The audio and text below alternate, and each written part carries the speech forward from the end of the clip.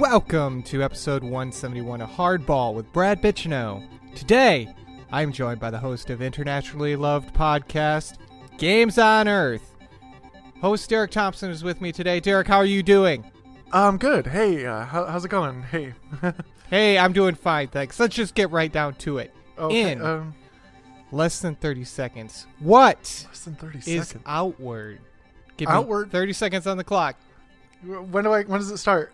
Now, it started 10 seconds ago. Oh shit. Outward is an adventure game, a fantasy adventure game where you play as an everyday normal individual, and you have to journey out and explore and survive out in the wilds, but you're not like some hero, you're just a dude, and you have to work really hard to get anywhere, and it's really tough, and it's very, very difficult, and failure is part of the game. Very well. Good job. All right, let's just take it back a step now. That was Okay. I like to boil the egg Whew. first, just see who I'm working with. Yeah, So- wow. Derek, Yeah. Outward. Yes. Who is it made for? Outward is the kind of game for people who, I wouldn't, that's tough, because Outward, Who someone, isn't this made for? most people who play games. I would say Outward is made for patient players, players with patience to be able to handle its systems and difficulty and not give up on it. Because I've read a lot of reviews and a lot of them got frustrated at aspects of the game that are intentional, and they're aspects that I really enjoy. Like, for example, there's no save scumming. There's no saving.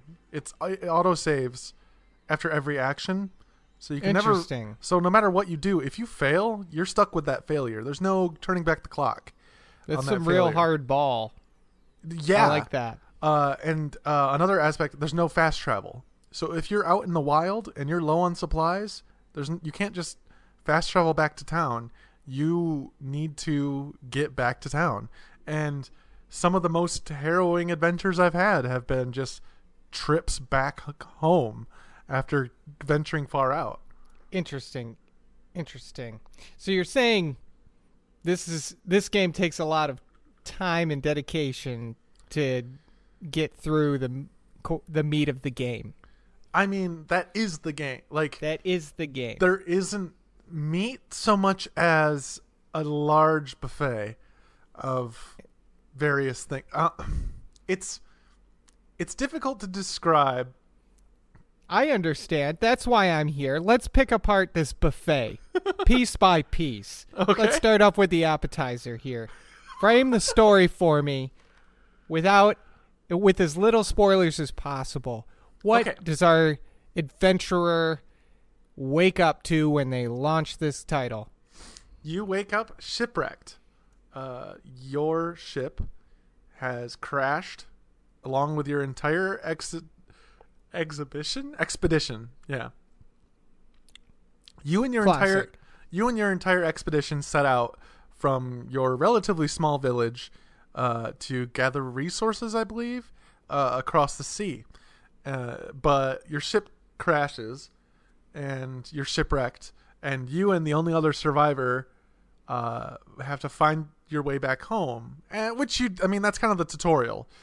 Then by the time you get home, months have gone by, and you owe a blood debt just because of something your grandma did, which is kind of weirdly specific. But It sounds something similar to my past experience with my ex-wife. so But continue, please. So in this world, this tribe that you're a part of, or this village, any sort of negative actions are paid off by the families of the person who did that action.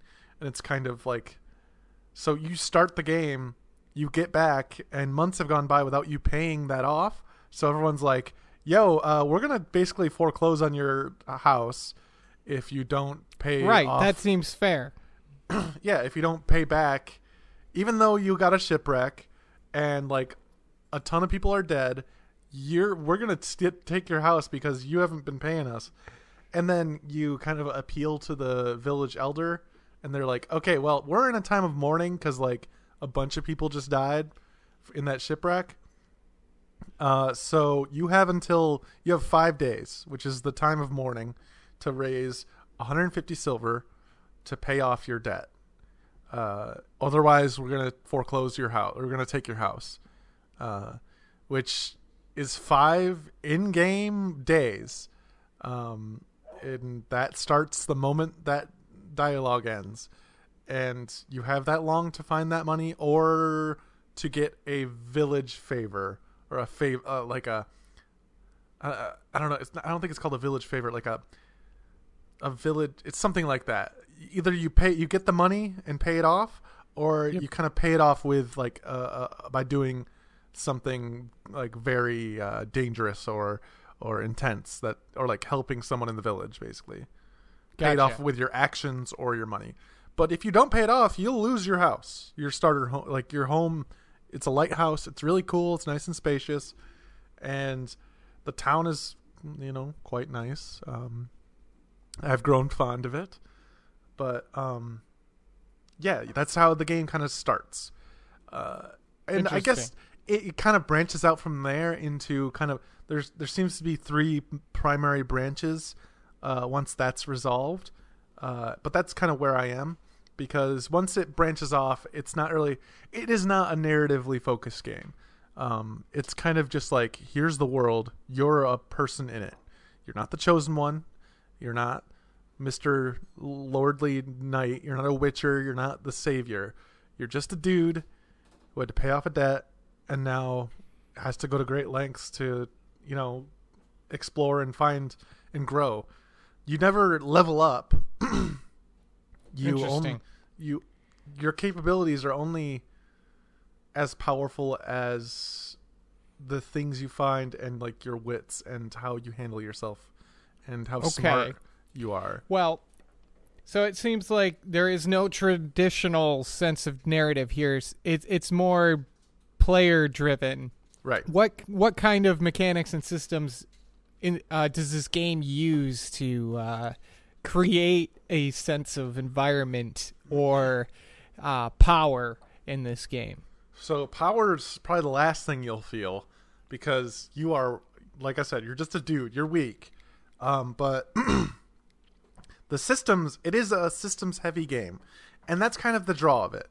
If you look at screenshots, it kind of looks like a little muddy, and the textures aren't great. The graphics aren't the key thing here. The systems in place are the key of it. The spotlight, or what am I saying? The most appealing aspect of Outward are its systems. So you have to survive. So you have to eat. You have to sleep. You have to drink clean water. It is clean water. What if you drink dirty water? Then is there common occurrences where you have nothing but dirty water? Yes and yes and yes.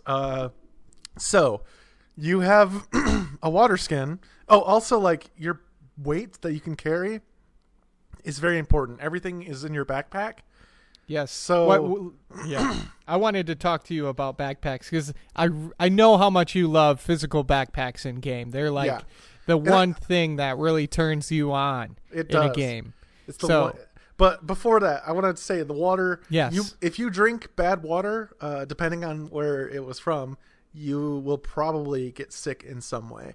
If it's just plain river water, there's a good chance you might get like some disease. If touch it's like of consumption. Well, indigestion is the quickest one you'll get, and that basically makes it so if you eat food, you'll vomit it out. You'll have a high chance of just vomiting it up. But there are worse diseases, and they all can stack up, and there are sicknesses. Like if you're out in the cold weather too long, or if you're out in the rain without any protection and your character gets cold, you could catch a cold, and that lowers your stamina until you cure it, like until you get better, which could take a week of in-game time. So are you saying that the survival aspects of this game are it's one of the systems that replaces a traditional narrative? It's one of the things that keeps you on a certain gameplay loop. Yes. Okay. That's good. Does it help or hurt that experience? Does it feel like a chore, or does it actually feel dire? I could imagine to some people who don't understand this style of play that it could feel like a chore to them. But to me, it feels like a primary aspect of the game, like the survival. Because you're not just going out to fight a tough monster. You're going out to fight a tough monster and a tough world and survive in that world. So you have to prepare before every outing. Do I have enough food? Do I have enough water? Is there a means of getting more water on my way to my destination? Let me look at the map. Are there any rivers I can pull water from and then boil that water so that it's clean? Do I have a cooking pot to boil that water with? That's clever. I like that. You can purify your water. Yes. Do I have, ingredients to make tea in case I get a cold? Do I have enough bandages to make to heal myself if I get hurt? Do I have a bedroll? Do I have a tent? If it's nighttime and I need to sleep? Do I have enough supplies to make a campfire? Like, it's all these things.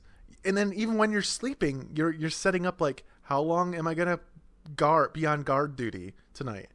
And that's also another place where playing co-op comes in handy. This entire game is playable in cooperative mode, so you're not alone necessarily. You suffer together. I'd say the game is much better for it. So let's get real basic here. Tell me a little bit about how that works. Is this a separate game mode, or how does one's progress carry over from say they started the game by themselves, and they want to play with a friend later? Well, so as I mentioned before, the game is very open-ended as far as like what you want to pursue and where you want to explore. There are quests. Characters will give you quests. Some of them could be super tough or super far away. But like you'll get them and you could do those. But like all of the progress is saved on the host's end. So I have my world and you would have yours. And I mean, what Casey and I did was we're just in his world, basically. Anytime I'm playing it, I'm playing with him. So we're playing through his world, which means I can fuck up his world if I wanted to. I mean, not that I would, but it just... So could you, in Casey's absence, go in your game and go, I don't know, chop down a bunch of trees or something? I don't even know if that's something you can do in this game. Hunt or something. Get a bunch of skins, fill your backpack up, and then when you join Casey's game, do you have all of your equipment with you? Is there some sort of like player-based? Just everything I have on my person and in my backpack. I don't bring my storage chest with me. Okay. Which I haven't found to be an issue. I know it's handy to be able to store more stuff, but the way the game works, I've never felt it super necessary to store too much that I wouldn't normally fit on my person. But yes, I could technically. I mean, if we really wanted to be cheese lords, I could like, I don't know, exit his game world, go back to mine, and go back to town. Like in my game, it's still fall or summer. Okay. In Casey's game world, it was winter. So if I wanted to be a cheese lord, I could have like teleported back using by exiting multiplayer. But I don't know. There's something disingenuous about that, and I just don't. Right. All cheese aside, I'm assuming that if you're interested in this game and willing to put the time into it, you want to do it right. How does playing with a partner enhance the game's mechanics? Well, it's a lot of it is like the enemies are fucking tough. Like without having another person, I don't know how I would make it through a lot of the encounters. Do they scale up with more, yes, with another person? Yes, and I haven't really fought anything by myself. I haven't really even played the game much alone, but so I don't really know. But I do know like the thing about the game is co-op for me. Like playing it with Casey, like we playing it together, it's the reason to play the game because when you're out there struggling, you're struggling together.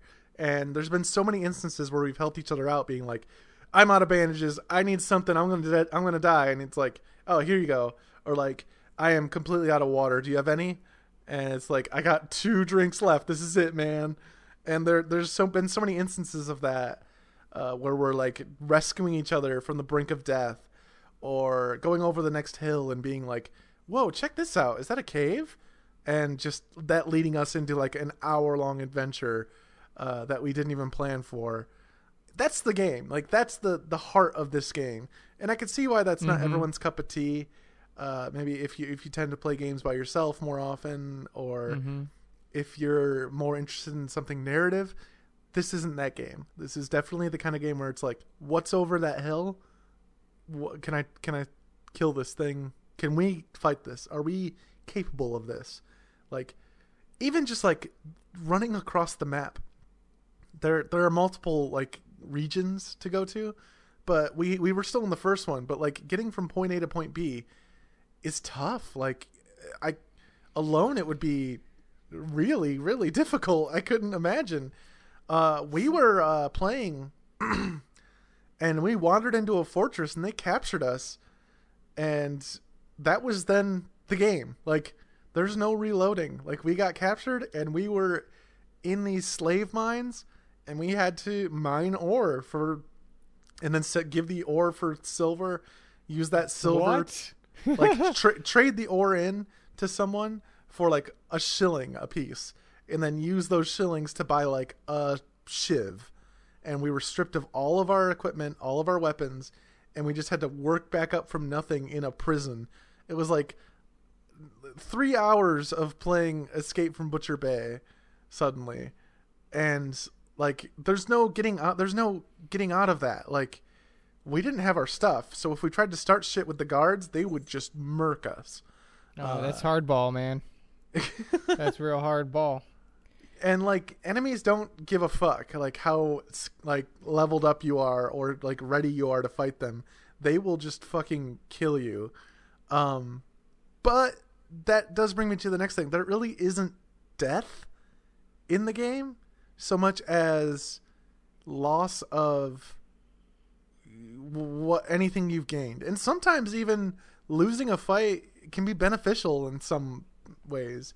Like you could be pulled. How could that be? Like you could be rescued by a character that, like an old man who like is super nice and gives you a bunch of equipment and is like, you could hang out at my hut whenever you need. Or you could be stripped of all your equipment and left on the side of the road, in a pile of corpses. Like, or you could be imprisoned like we were. There's a lot of different options, a lot of different variables at work. And with the way the environment system works, on top of the survival system, the combat's not bad. It's kind of Dark Souls-y. You want to keep your shield up. You want to block. You want to, attack and block. It's not too advanced. There is a magic system, but it's very complex, very ritual-based. Like, I have to plant the ring on the ground and then cast a fire thing in the ring, and then I need to use my spark ability with the fire thing in the ring, and then that creates a fireball. That seems pretty unique. I mean, you mentioned Dark Souls, but does this compare to any other modern or classic games as far as combat goes? Or is this something that feels new and challenging to learn? Maybe Dragon's Dogma a little bit. Okay. This might not be a good thing, but like Risen and like Gothic 3, those series, like just the third person. Not Witcher so much, because it's not that the animations and stuff aren't that great, but I'd say Dark Souls is very much the closest. Okay. Like you're going to be in dark areas and tight corridors. Like you're gonna need to hold a torch or put a lantern on your back. If you get in combat, you need to drop your backpack so you can actually move. Otherwise, like you're not going to be able to dodge roll really well. Then you need to remember where you put your backpack. Yeah, that's interesting. With the absence of map markers, are there any? From what I understand, there's no map markers. If you want to, you just gotta use your wits and your memory, and you gotta look. You gotta go to a high place, look around for a landmark, and then kind of orient yourself. Are you? Is your position displayed on the map at all? Nope. Nothing. It's just a map. Fantastic. Yeah, it's neat. Man, I have a pretty good hardball, sense with man. that kind of stuff, so it's not too difficult for me, but I've really enjoyed being like the navigator of our party and just being like, okay, so the mountain's there. All right, we're here. And then kind of moving out from there. But like we've spent whole evenings playing where it's just like you look back at what we've accomplished in the night and it's like, well, we went to that beach and killed a few crabs and then got back. Like, but that was like 4 hours like of stuff we had to we did because so many things pop up. Like if you have a bad go at a battle and even if you're victorious, you could still be fucked because you're poisoned or something, or you have a disease and you can't run, or let's say you found something really cool but it's super heavy. So you're like walking super slow home and you have to worry about your hunger and your thirst. And it just all kind of, the systems build on top of each other. And I could definitely see how people would think this isn't like the best game overall because of, I don't know, the combat's a little shallow. The enemies are really tough. There's not a whole lot of narrative.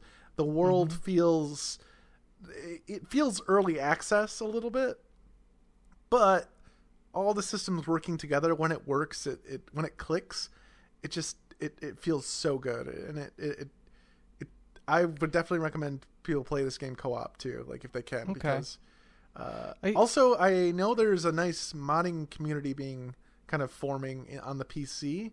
I'm pretty interested to see what comes out of that because I've been playing it on the PS4 and it's fine, but there's definitely some very obvious visual limitations.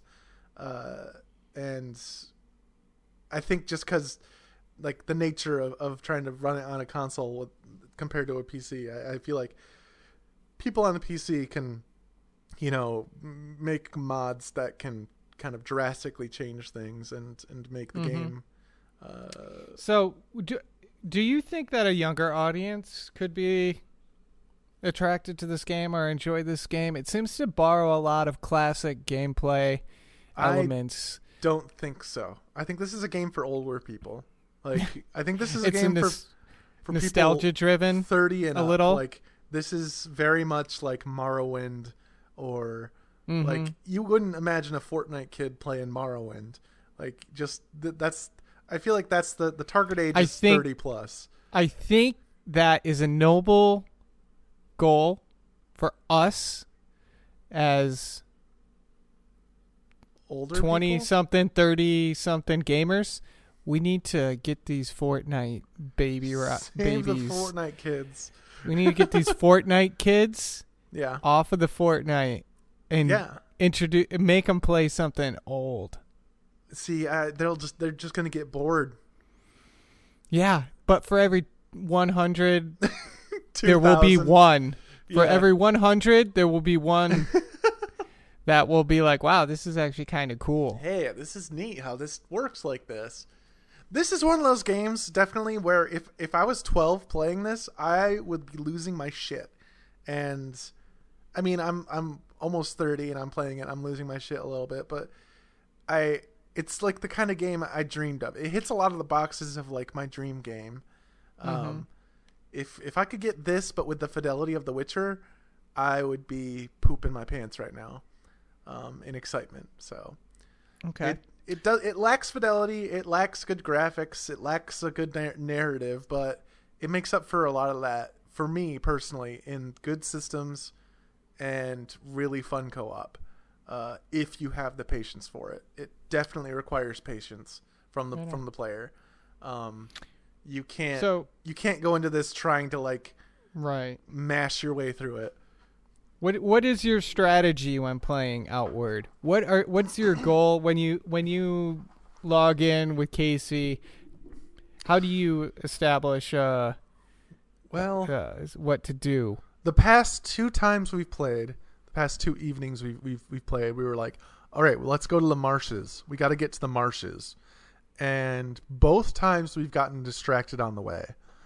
And so that's kind of the thing. It's one of those games where it's like, pick a direction and you pick a direction, you go that way and be like, we want to go to the marshes because there is a quest that leads, like one of the 3 branching paths leads you to the marshes. But on our way there, we saw some cool shit. And then we got to this mountain. And so we had to climb up top of it and see what was up there. And then we found all these doors in the mountain that led us to this crazy thing that changed the game a bit. That's how we got something cool. Let's just say our time investment was rewarded. Say no more. No spoilers on this show. This is Hardball. We're not giving away any secrets to our listeners here. But I do want to know, do you have any advice for new players? Don't fret too much about what the reviews are saying about that. Every review I've read mentions that debt that I mentioned in the beginning of this podcast as like something difficult. Like, you need 150 silver in 5 days. That is fucking easy if you're playing the game. I don't know what I'm particularly calling out the IGN review. It is a lazy shit review.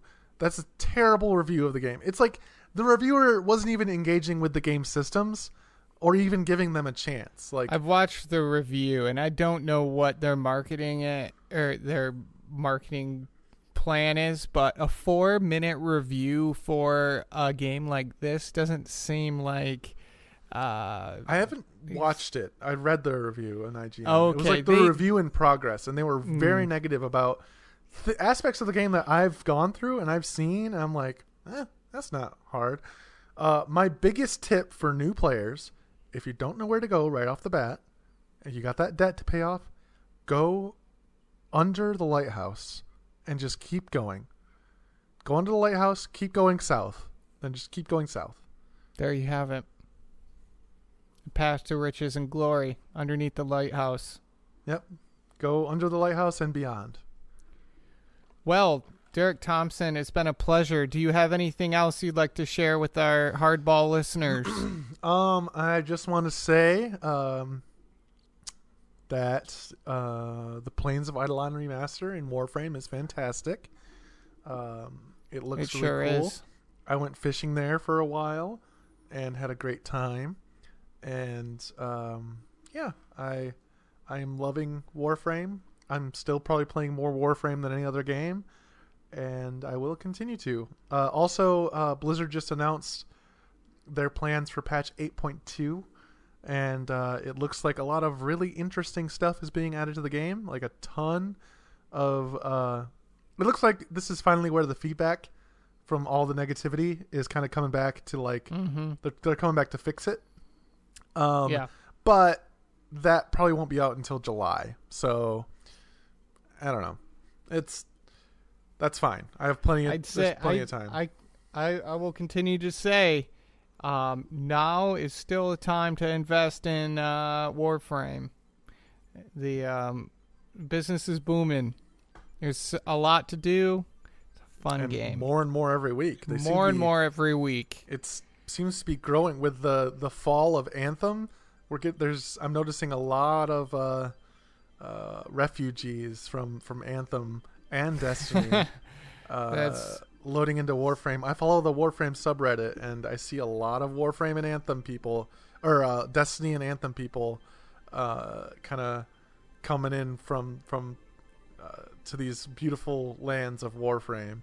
So if you were disappointed by Anthem, if you've burnt out from Destiny 2, there's a place you can go. It's beautiful, it's rich, and full of beautiful plains, grass, and fields of and lakes and rivers and evergreen content. Mm-hmm. For days. But also check out Outward. It's great. It's a good... Check out Outward. Oh, I forgot to mention, it was developed by like 10 people or like a dozen people. Like, the team that made Outward is tiny. And it's kind of incredible that the game exists at all. In the state 10 that it's people in. releasing a multi-platform RPG is quite the feat. And it's only $40. So it's not even a full-priced $60 game. So... you can probably find it cheaper even soon, but hey, check it out. If anything I said today piques your interest, maybe check out Outward. It's a weirdo, but it's a good one. All right, thank you for listening to Hardball again this week. Thank you to Kyle Lanstra for our intro and outro music, and as I say every week to all you Hardball listeners out there, stay rock hard, motherfucker. See you next week.